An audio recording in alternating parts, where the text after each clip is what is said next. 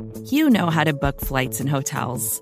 All you're missing is a tool to help you plan that unbelievable travel experience. That's why you need Viator. Book guided tours, excursions, and more in one place. There are over 300,000 travel experiences to choose from, so you can find something for everyone. And Viator offers free cancellation and 24/7 customer support for worry-free travel. Download the Viator app now and use code Viator10 for 10% off your first booking in the app. Find travel experiences for you. Do more with Viator.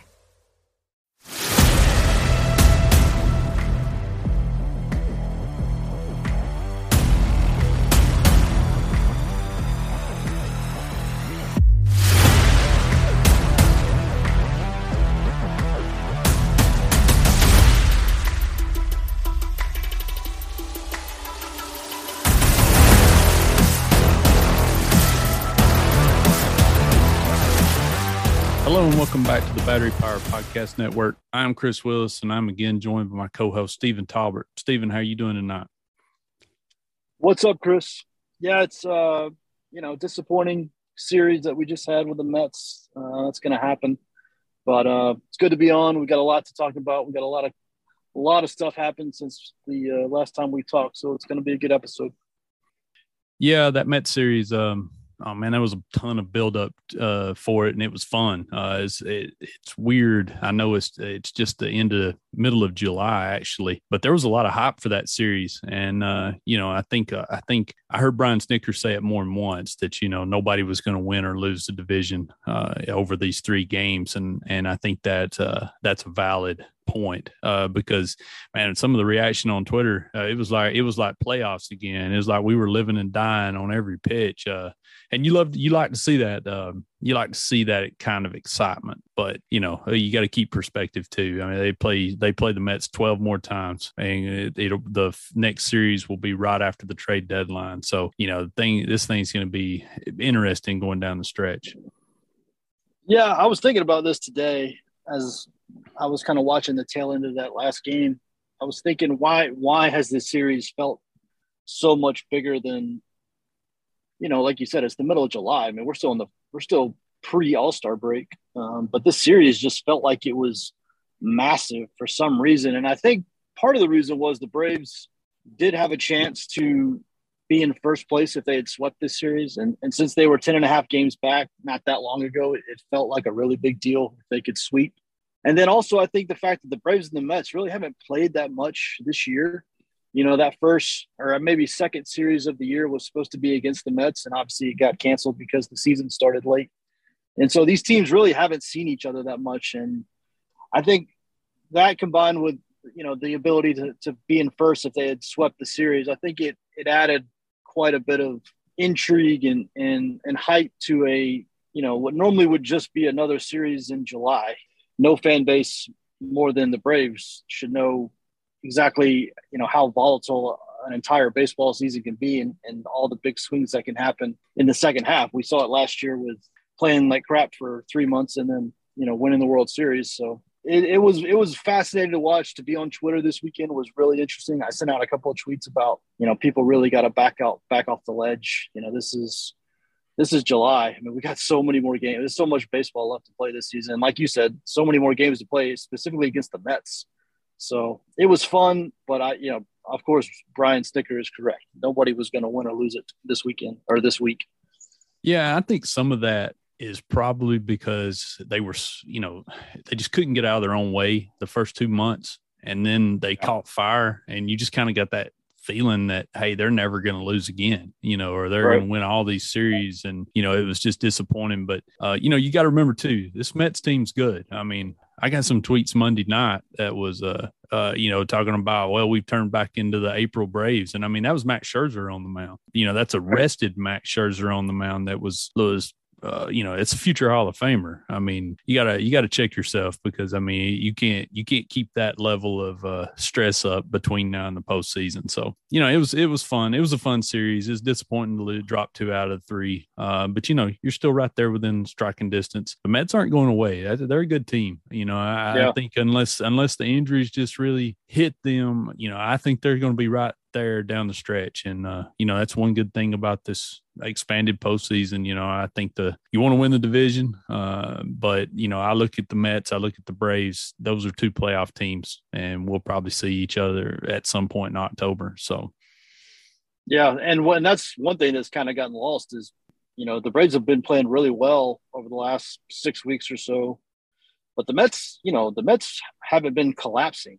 This lead didn't, the Mets division lead didn't shrink because of how poorly the Mets have been playing. The Braves have just been playing at an absurd level for 6 weeks. And, like you said, it's a good team. They're not, I don't see just a full-on collapse coming unless, they just get a massive run of injuries if Scherzer and DeGrom can't stay healthy and some of their hitters go down. But, barring that, I have a hard time seeing a scenario where both of these teams aren't in the playoffs. So yeah, I feel like you're looking at two of the best teams in the National League, and then you can add the Dodgers to that mix too. So it's going to be interesting. Like I said, it is fun to see everybody get hyped up.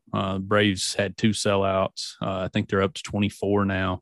It's a good thing, but you have to remind yourself too that there's still August and September to go, so still a lot of baseball to be played. We got a couple of big topics we wanted to talk about this week. Braves made a couple of moves, actually. I think one of them was really, really surprising. They went out and acquired Robinson Cano to add to second base picture.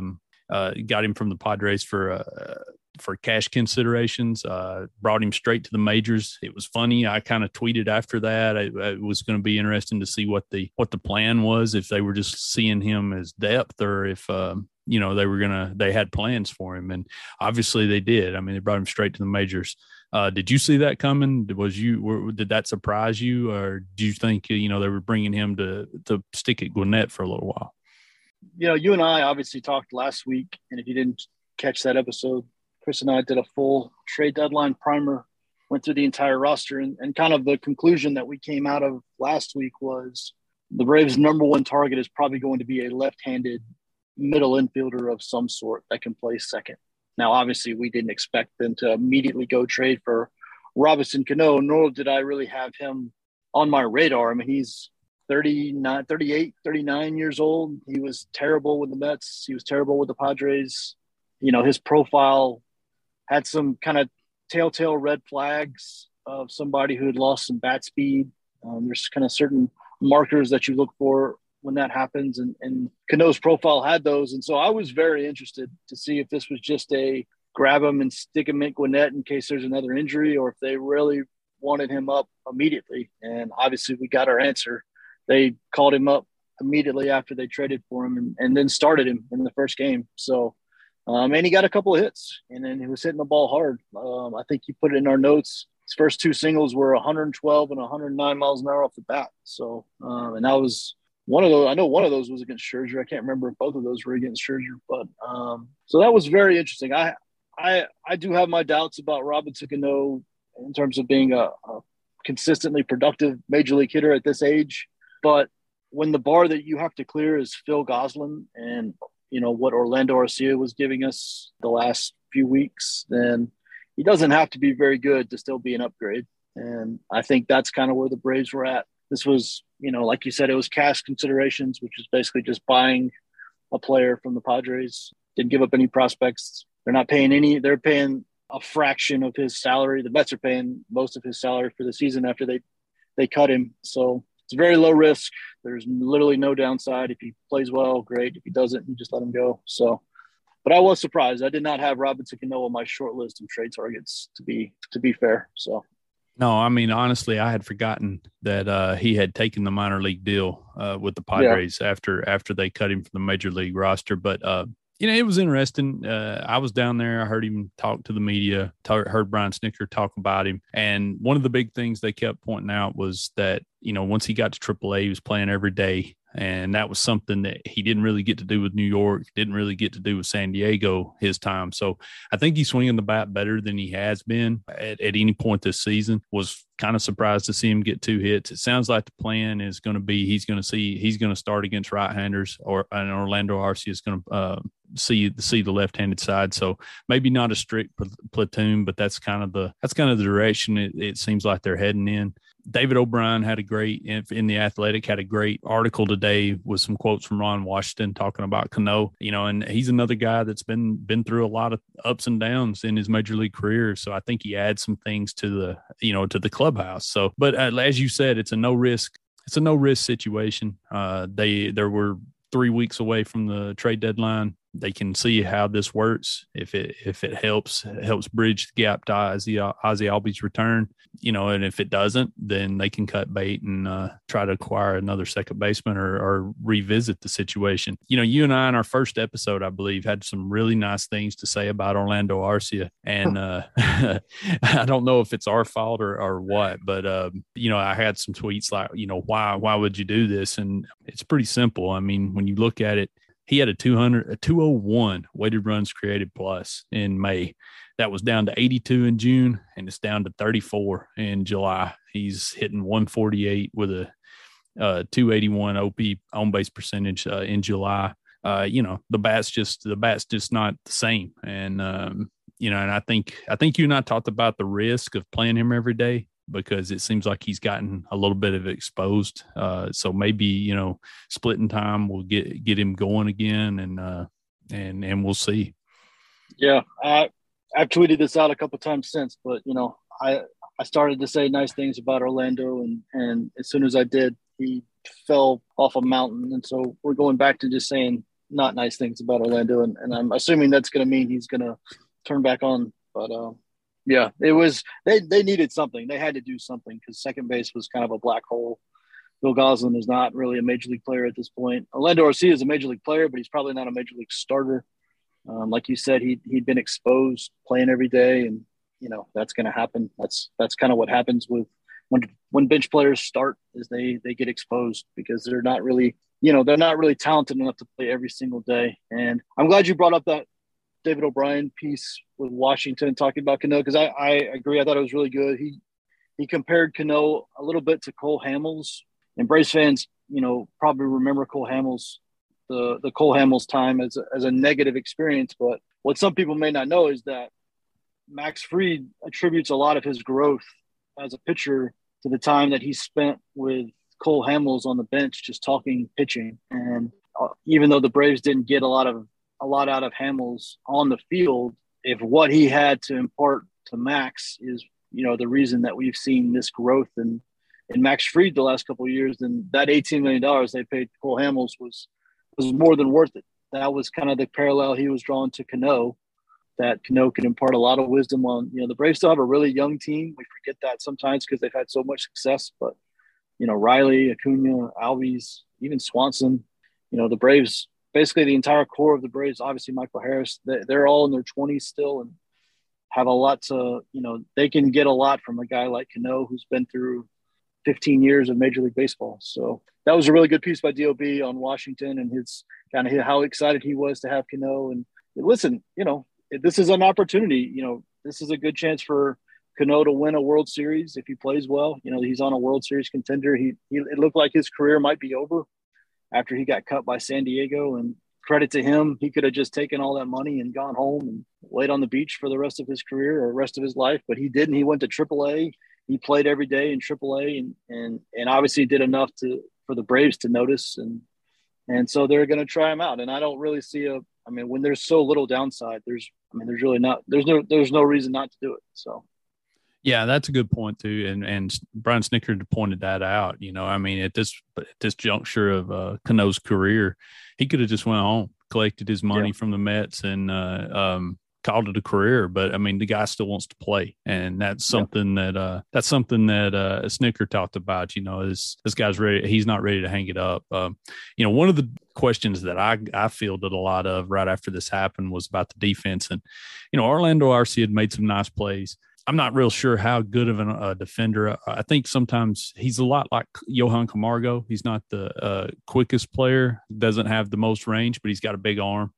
But Cano made a couple of nice plays in that game Monday. And, I think at second base, you can get away with it a little bit better than you could on the other side of the diamond. honestly, it feels like the Braves' attitude towards defense lately, last couple of seasons, or at least down the stretch last year, was that they can position their way around it. So I'm not really worried too much about the defense. I think Cano can hold his own as far as that goes. But do you think there's any negative in playing him on the strong side of a platoon defensively? Well, Arcia is a really, really good defensive player, and we saw that even when the bat was struggling. He can play second base because he's a natural shortstop, and so it probably will be a small step down from Arcia. But Arcia was giving you so little at the plate that even if Cano is slightly worse, if he hits it all, then it's still going to be probably a net positive. And so, like you said, next year when they're not allowed to shift, then it might be a bigger deal. But this year you can put your infielders wherever you want, and you can, with shifting and the kind of defensive positioning that teams have nowadays, you can really hide a bad defender on the infield. We've seen teams, not value infield defense quite as much just because you can really position and shift your way to a successful defensive team, even if you don't have great individual talent on defense. And so it's not that big a deal to me. He made some nice plays this weekend. There's going to be times where he probably makes some not so nice plays just because he's 39 years old, but I wouldn't be that worried about it. And like you said, he is platooning, and the Braves have seen a decent amount of left-handed starters this year. And so I don't think Garcia is just done. We're still going to see quite a bit, in this Washington series. I'm pretty sure they have Patrick Corbin coming up, and I think there's another lefty that they have this weekend. So the Braves have faced a lot more left-handed starters this year than they have in the past. So we're still going to see a decent amount of Orlando. And I think that's probably best for both of them. I don't know if Cano at his age should be playing every single day. And I know Arcia shouldn't be playing every single day. So I think it's probably the best of both worlds. I agree with you. And like you said, if Cano's putting up league average numbers, at that point, then you can live with the drop in the defense. Now, if he's struggling at the plate, then, maybe it's time to look elsewhere. But it's going to be interesting lead up to the trade deadline for sure. That's another storyline that is going to be worth following. Yeah. And I think it's important to point out, this is like a 2-week tryout for Cano, because if they don't think he can do it, and if they don't know if Ozzy's going to be back, then they will go out another second baseman, I'm pretty sure. So, it's an opportunity for Cano, but I'm not sure it's a long opportunity if he doesn't hit. I think they're going to make a decision pretty quickly one way or the other. And if they don't feel like he can do it, then I do think they'll pull the plug and try to go add somebody a little younger, a little, more in the prime of their career at the deadline. Yeah, and it's a last thing on this. It's important to know there's not been any updates on Ozzy Albies, and there really wouldn't have been. He was put on the 60-day injured list. I did see a little bit of, people just assuming that he's going to be back at the end of that 60 days. I mean, he could stay on the 60-day until the off season. He just can't be activated before that. Everything sounded positive, but until we have a timeline, I think it's worth keeping a little asterisk on that as well.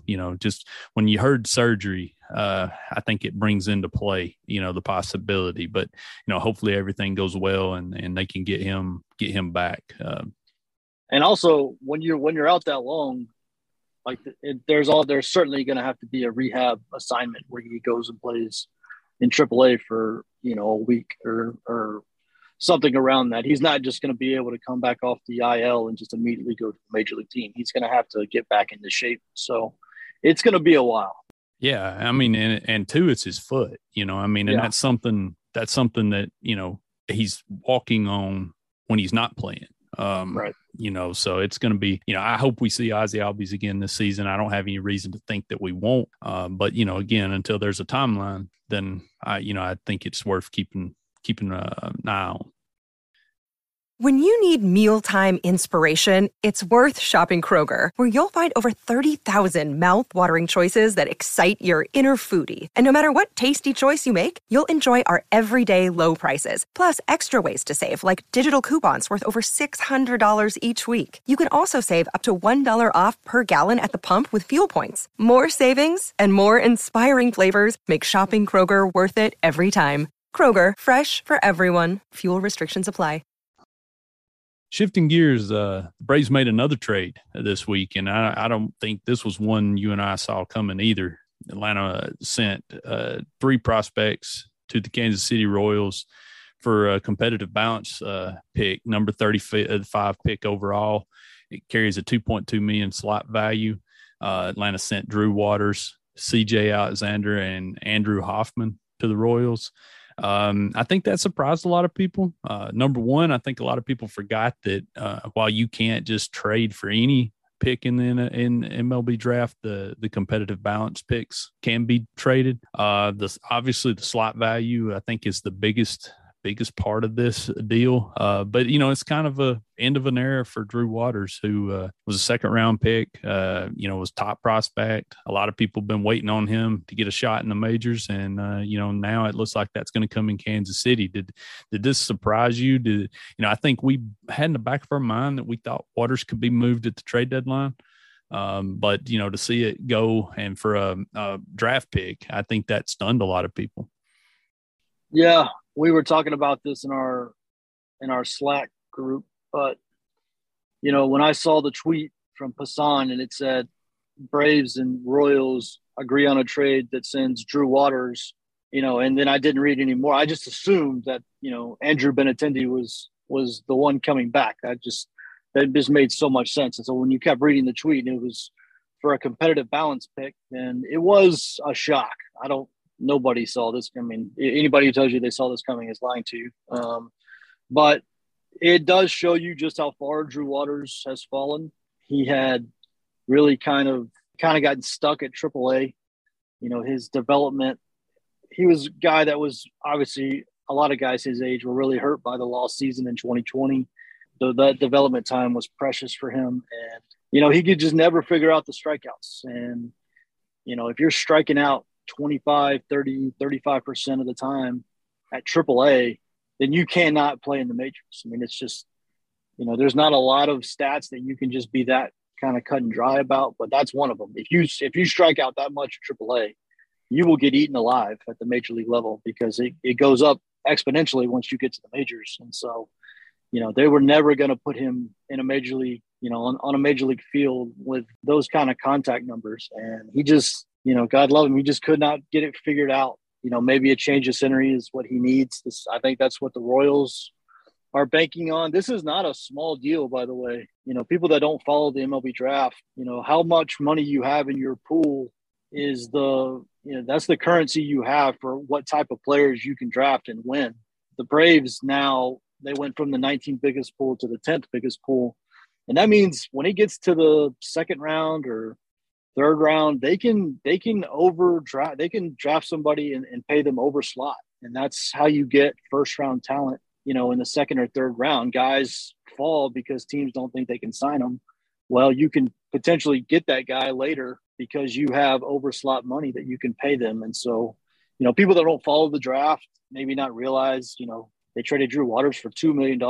No, that's not what happened. They traded Drew Waters for $2 million in pool money, which is very, very different and a very big deal. And, if you've watched the Braves the last few years, their farm system has been depleted just between all the graduations to the major league team and then all the trades. The Braves, I think Fangraphs put out their latest list here a couple of days ago, and I think the Braves were 30th in the league in terms of their farm system. So this was definitely a move to try to be able to build the farm system back up in this draft, which is something they need to focus on. It wasn't just Drew Waters. It was obviously CJ Alexander, Andrew Hoffman. I think Andrew Hoffman might end up being the biggest player in this draft, honestly, or in this trade, but it was very surprising. I do like the move in terms of commentary. I do think it's a good move. I didn't see a path forward for Drew Waters with those kind of strikeouts. Getting this pool money is a very, very, very big deal. So I thought it was good. It was surprising, but it was good. Yeah, I mean, Waters, it's been quite a ride. I saw him a lot in 2018 at Rome. He finished that season with the Florida Fire Frogs. That was the high A team that year. The next year, the Braves, instead of sending him back to Florida, they sent him straight to Mississippi. And He turned in a monster season. This was when he really started shooting up top 100 list. A 144 weighted runs created plus 35 doubles. in that ballpark, which is a tough offensive environment. I mean, that was a monster season. He finished the season at Gwinnett, put up decent numbers there. But like you said, the strikeout rate shot up to 36%. And I think that set off alarm bells for a lot of people. And then 2020, a lost season. He spent the whole time at the alternate training site, and then it just hasn't gone good in Gwinnett the last two seasons.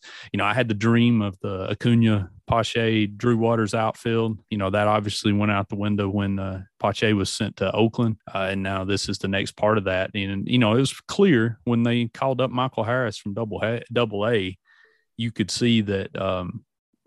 Drew had kind of slipped as far as it went. Brian Snicker was asked about it Monday, and kind of, he was like, it's an opportunity. And I that part of it, I do, I still think Drew Waters can be a major league player. He's going to have to make some adjustments with the K rate, but maybe it was time to get, a new voice, new coaches, a new opportunity. The Royals are expected to move Benintendi at the deadline, and I'll be surprised if Drew Waters isn't in left field when that happens. So, like I said, it's just a reminder that nothing's guaranteed with rookies. It doesn't matter how highly ranked they are.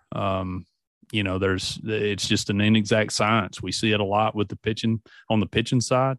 But this is an example right here of a guy that had all the tools in the world, but, for whatever reason, it just hasn't clicked. And, it's just a reminder of that. And, I hope I'll still be pulling for Drew Waters. I enjoyed watching him, and I hope he gets a shot at Kansas City. Yeah. And it's important to remember that the Braves as an organization develop hitters pretty well. I mean, Austin Riley was not considered a lock in terms of a top prospect turning into an elite player. They had to do a lot of work with him on his approach, on his swing, and they did it. I mean, they nailed it. Now, Austin gets a lot of that credit too, because, he is a legendary worker in terms of his work ethic. Everybody says he works as hard as anybody, so he gets a lot of credit. But the Braves had to do a similar thing with Michael Harris. They had to make some adjustments to his hands, to his swing. It wasn't really ready made as soon as he got to the organization. They had to do some work. Same with William Contreras, Dansby, Ozzie. Acuna was pretty much a freak from day one, but they still made some changes to Acuna. You'll remember they moved his hands around and changed his stance. And so the Braves are known as an organization that can develop hitters.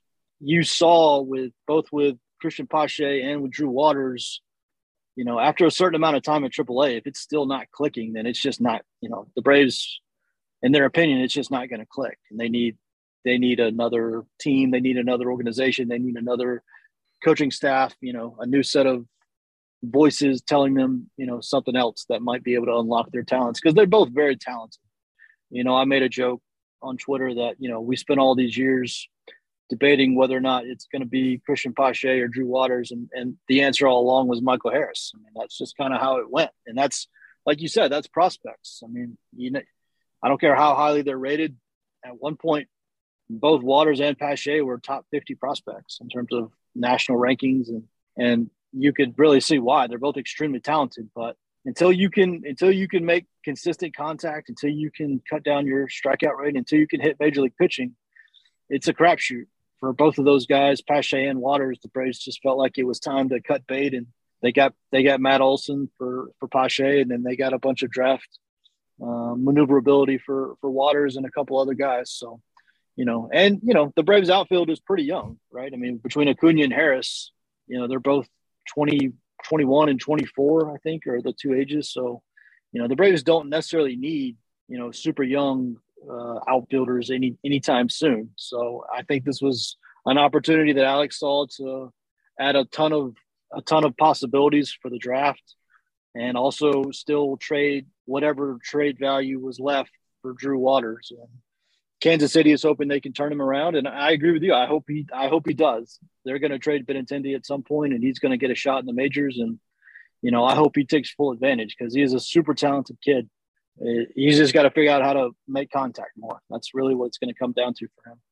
Yeah, and I mean, you just mentioned a long list of guys that had to come to the majors and make adjustments, and I mean that's coming from Michael Harris too. Yep.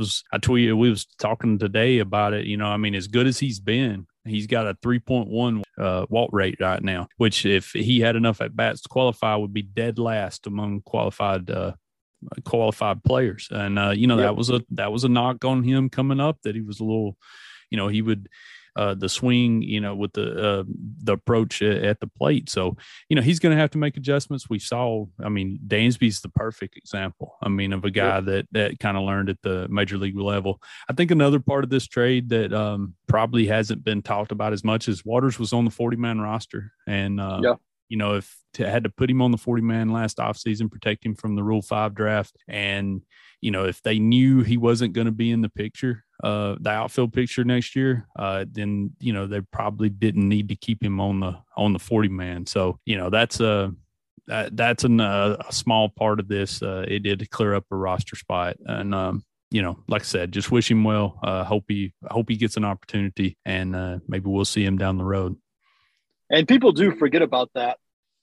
Obviously, once you get put on the 40-man roster as a prospect, you get paid a lot more money. You're part of the MLB union. Like it's a very big milestone for a prospect to be put on the 40-man. But the downside is, once you're on that 40-man, you have to produce at a decent clip, or a team is going to move on, because those 40-man spots, I mean, we talk about it every year. I mean, heck, we talk about it every week, about, do they have an open 40-man spot? Do they need to make a move? Do they have to cut somebody? 40-man spots are worth their weight in gold in this sport. And as big a deal it is to be put on the 40-man roster as a prospect, once you're there, you have to continue to give the team a reason to keep you there, or they're going to move on. And so, that's where Drew was at, and that's kind of where Pache was at. They were on the 40-man, they were taking up valuable spots, and their production really didn't justify those spots anymore. And so the Braves had to make a move. And, that's a good lesson for all of the prospects coming up, this year, next year, whenever, is once you get put on that 40-man, in a sense, the clock is ticking for you to become a productive major league player. Because if you're not, then teams can't afford to have guys on their 40-man roster who cannot contribute at the major league level. There's just not enough roster spots for that to happen. So, Drew definitely got caught up in kind of a numbers game, but, and it's going to be the same thing in Kansas City. Once you're on that 40-man, it's the clock starts in terms of you being a productive major league player.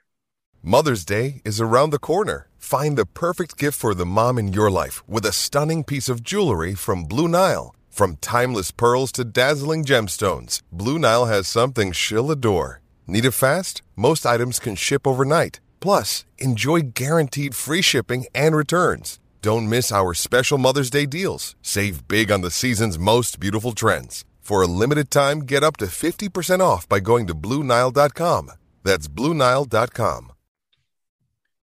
All-star selections came out. I think you and I talked about the starters that were voted in and speculated on who might be named as a reserve. Braves are going to be well represented. Five players headed there, plus Brian Snicker and his coaching staff. So Ronald Acuna Jr. is going to start.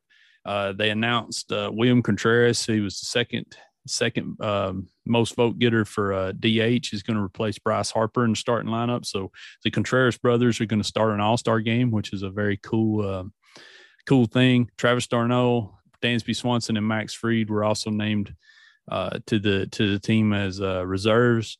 Austin Riley was not. What did you think about the all-star selections? Were you surprised? I think you and I kind of went through everybody, and we wasn't sure how many was going to get there. I think Contreras getting there surprised me. I wasn't real sure about the rules as far as that going, but it's a very cool moment for him and for the Braves too. Yeah, Dansby was always going to make it. He's had a great first half. The only question with him was he going to start over Turner, or was he going to be the backup? Turner won the vote, obviously, but Dansby was always going to be there. Max Fried was always going to be there. He's just had an amazing first half, although the pitching in the National League is ridiculous. There are some guys who didn't make it, who have, Aaron Nola didn't make the team, and that's kind of wild. Zach Wheeler didn't make the team either. But, that's just the nature of pitching in the National League these days. But obviously Acuna was the number one vote getter. He probably, Acuna is probably not having an all-star year at this point, although he's having a very good year, better than people think, but it's probably not an all-star year. But, I said this, I think last week or the week before, last year he was the best player in baseball. He was going to run away with MVP, and he didn't even get a chance to go to the game because of his injury. It happened right before the All-Star break. So I'm really not that upset about that. Then Contreras, I was surprised. I didn't really know the rules about because the first guy, the Bryce Harper, was voted as the starting DH. I didn't know if they just had to take the second guy or if they would pick someone else, but apparently they just take the second guy. And so him getting to start with his brother is kind of amazing. If you've never, Scott talked about this on the latest podcast, on the main show, but if you've never read like the Contreras story, the brothers, and kind of how, Wilson had to leave his family to go on to kind of make his career as a player. And if you've never read their whole story, it's actually pretty amazing. You should definitely go look it up, but really cool to see those guys. And obviously d'Arnaud, catching at the major league level is very scarce. There's not a lot of great catching. And so even though d'Arnaud is probably not, the first guy that comes to mind when you think of all-star selections for the Braves, the kind of production he's put up, it actually really is all-star level relative to catchers. So, but yeah, the big snub, well, I think there's two big snubs. Riley is the one that everyone's talking about because, he's just been a monster, and he's especially been a monster over the last 2 weeks since July started. I think he hit his 25th homer today. I think that's right. That's correct. Got 25 homers before the All-Star break, which is just bananas. So, yeah, he's definitely a snub, but third base is just so deep. When you have Machado and Arenado, both who are having, I'm not going to bash either one of those guys. Those guys are having tremendous years, and those guys play better defense than Austin. And a lot of this comes down to WAR a lot of the times, and, WAR factors in defense and base running. And Austin is not having a tremendous year defensively, and that definitely hurt him a little bit. But I also wouldn't be surprised if Austin got in as a replacement if somebody got hurt in this last series before the break. So there's a chance he could still be there. But also, I think AJ Minter has been like one of the 3 or 4 best relievers in all of baseball the first half. And so, and look, I get how the politics work. If you're not a closer, if you're not racking up saves, it's very, very hard for you to get to the All-Star game. But, I was kind of hoping we were past using saves as a benchmark for this stuff. There's numbers we can use now to really quantify how good guys have been. And, AJ Minter not getting there was annoying for me. I just, he's been so good. The bullpen, outside of AJ Minter, there's been a lot of ups and downs in the Braves bullpen this year in terms of health, and production, and velocity and stuff. And Minter has kind of been the constant this whole time. And so I was hoping he would get a chance to, be rewarded for the kind of seasons he's had so far. But, like I said, pitching in the National League is just absurd. And if you're not a starter or a designated closer, then there's really not that many spots for you, which is wild considering how much relievers are used in today's game. I think we probably need to go back to the drawing board and start appreciating some of these guys, considering how valuable they are in the modern game. But that's a whole rant for a different show. But yeah, Riley and Minter are the two guys that come to mind as snubs, but that happens.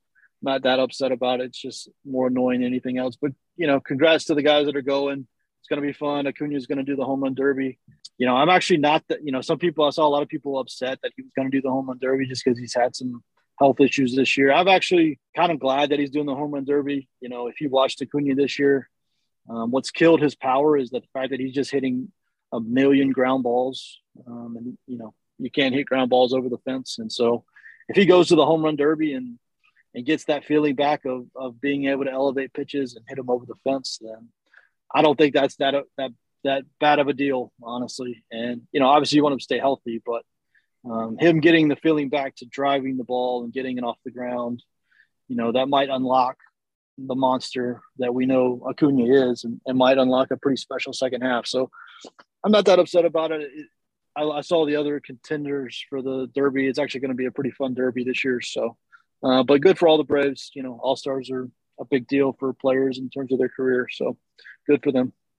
Yeah, it should be fun. I feel like Acuna was kind of made for these type of moments. Hopefully it can get him springboard and get started and have a big second half.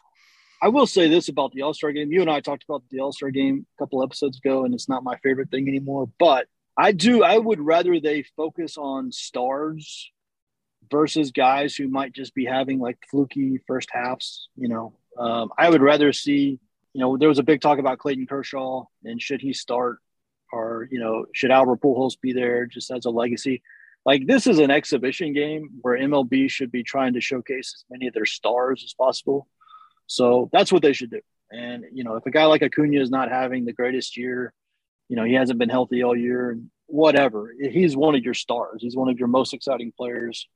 Same with, Kershaw is a legend. Pujols is a legend. Like, this is the event to showcase your superstars. And even if they're not the guys having the absolute best first half of the season, I think that's where the focus should be. I think that's a good place to wrap up. This was a good episode. I enjoyed it. Appreciate you doing this every week as always. It's going to be a busy week for us. We've got 4-game series coming up with the Nationals, but the MLB draft starts on Sunday. We're going to have wall-to-wall coverage of the draft every day. Road to Atlanta is going to be doing daily draft recap shows. So if you've not subscribed to the podcast, this is a great time to do so. Those guys can jump on there and tell you what happened, why it happened, and, what you need to know and what you need to expect. We're going to have daily trackers going on, and we'll have as well as an instant analysis or pretty quick analysis of each pick as it comes out. So, give us a try. If you visit the site often, we appreciate it. And, be sure to check us out over the weekend. We'll be covering the Home Run Derby and the All-Star game as well, and then getting ready for the stretch run. Steven, you got anything else you want to talk about? Nope. I'll just say that deal that they made with Kansas City, the Braves are pretty big players in the draft now versus what they would have been without the trade. So if you're a Braves fan, if you care about the farm system, the draft is going to be a big deal. It's even a bigger deal now that they made this trade and have more money to play with. So definitely, Road to Atlanta does an amazing job. I think we have some of the best prospect coverage, probably the best prospect coverage, honestly, out there. So, you definitely need to follow along. We have tons of content for the draft coming. Like I said, those guys just do a tremendous job, and we are gonna cover it wall to wall. We will have every pick, all the analysis. So make sure you're subscribed, and come check out the site. More to-dos, less time, and an infinite number of tools to keep track of. Sometimes doing business has never felt harder, but you don't need a miracle to hit your goals. You can just use HubSpot, because their all-in-one customer platform can make growing your business infinitely easier. Imagine this: high-quality leads, fast closing deals, wildly happy customers, and more benchmark-breaking quarters. It's not a miracle, it's HubSpot. Visit HubSpot.com to get started today. Claude 3 from Anthropic is your one-stop shop for enterprise AI. With models at every point of the price-performance curve, you no longer have to make trade-offs between intelligence, speed, and cost. Claude 3 Opus sets new industry benchmarks for intelligence. Sonnet strikes the perfect balance between skill and speed. And Haiku is the fastest and lowest-cost model on the market, perfectly designed for high-volume, high-speed use cases. Join the thousands of enterprises who use Anthropic to navigate this new frontier. Visit anthropic.com/Claude, CLAUDE, today. Jumpstart your genius with Claude 3 by Anthropic.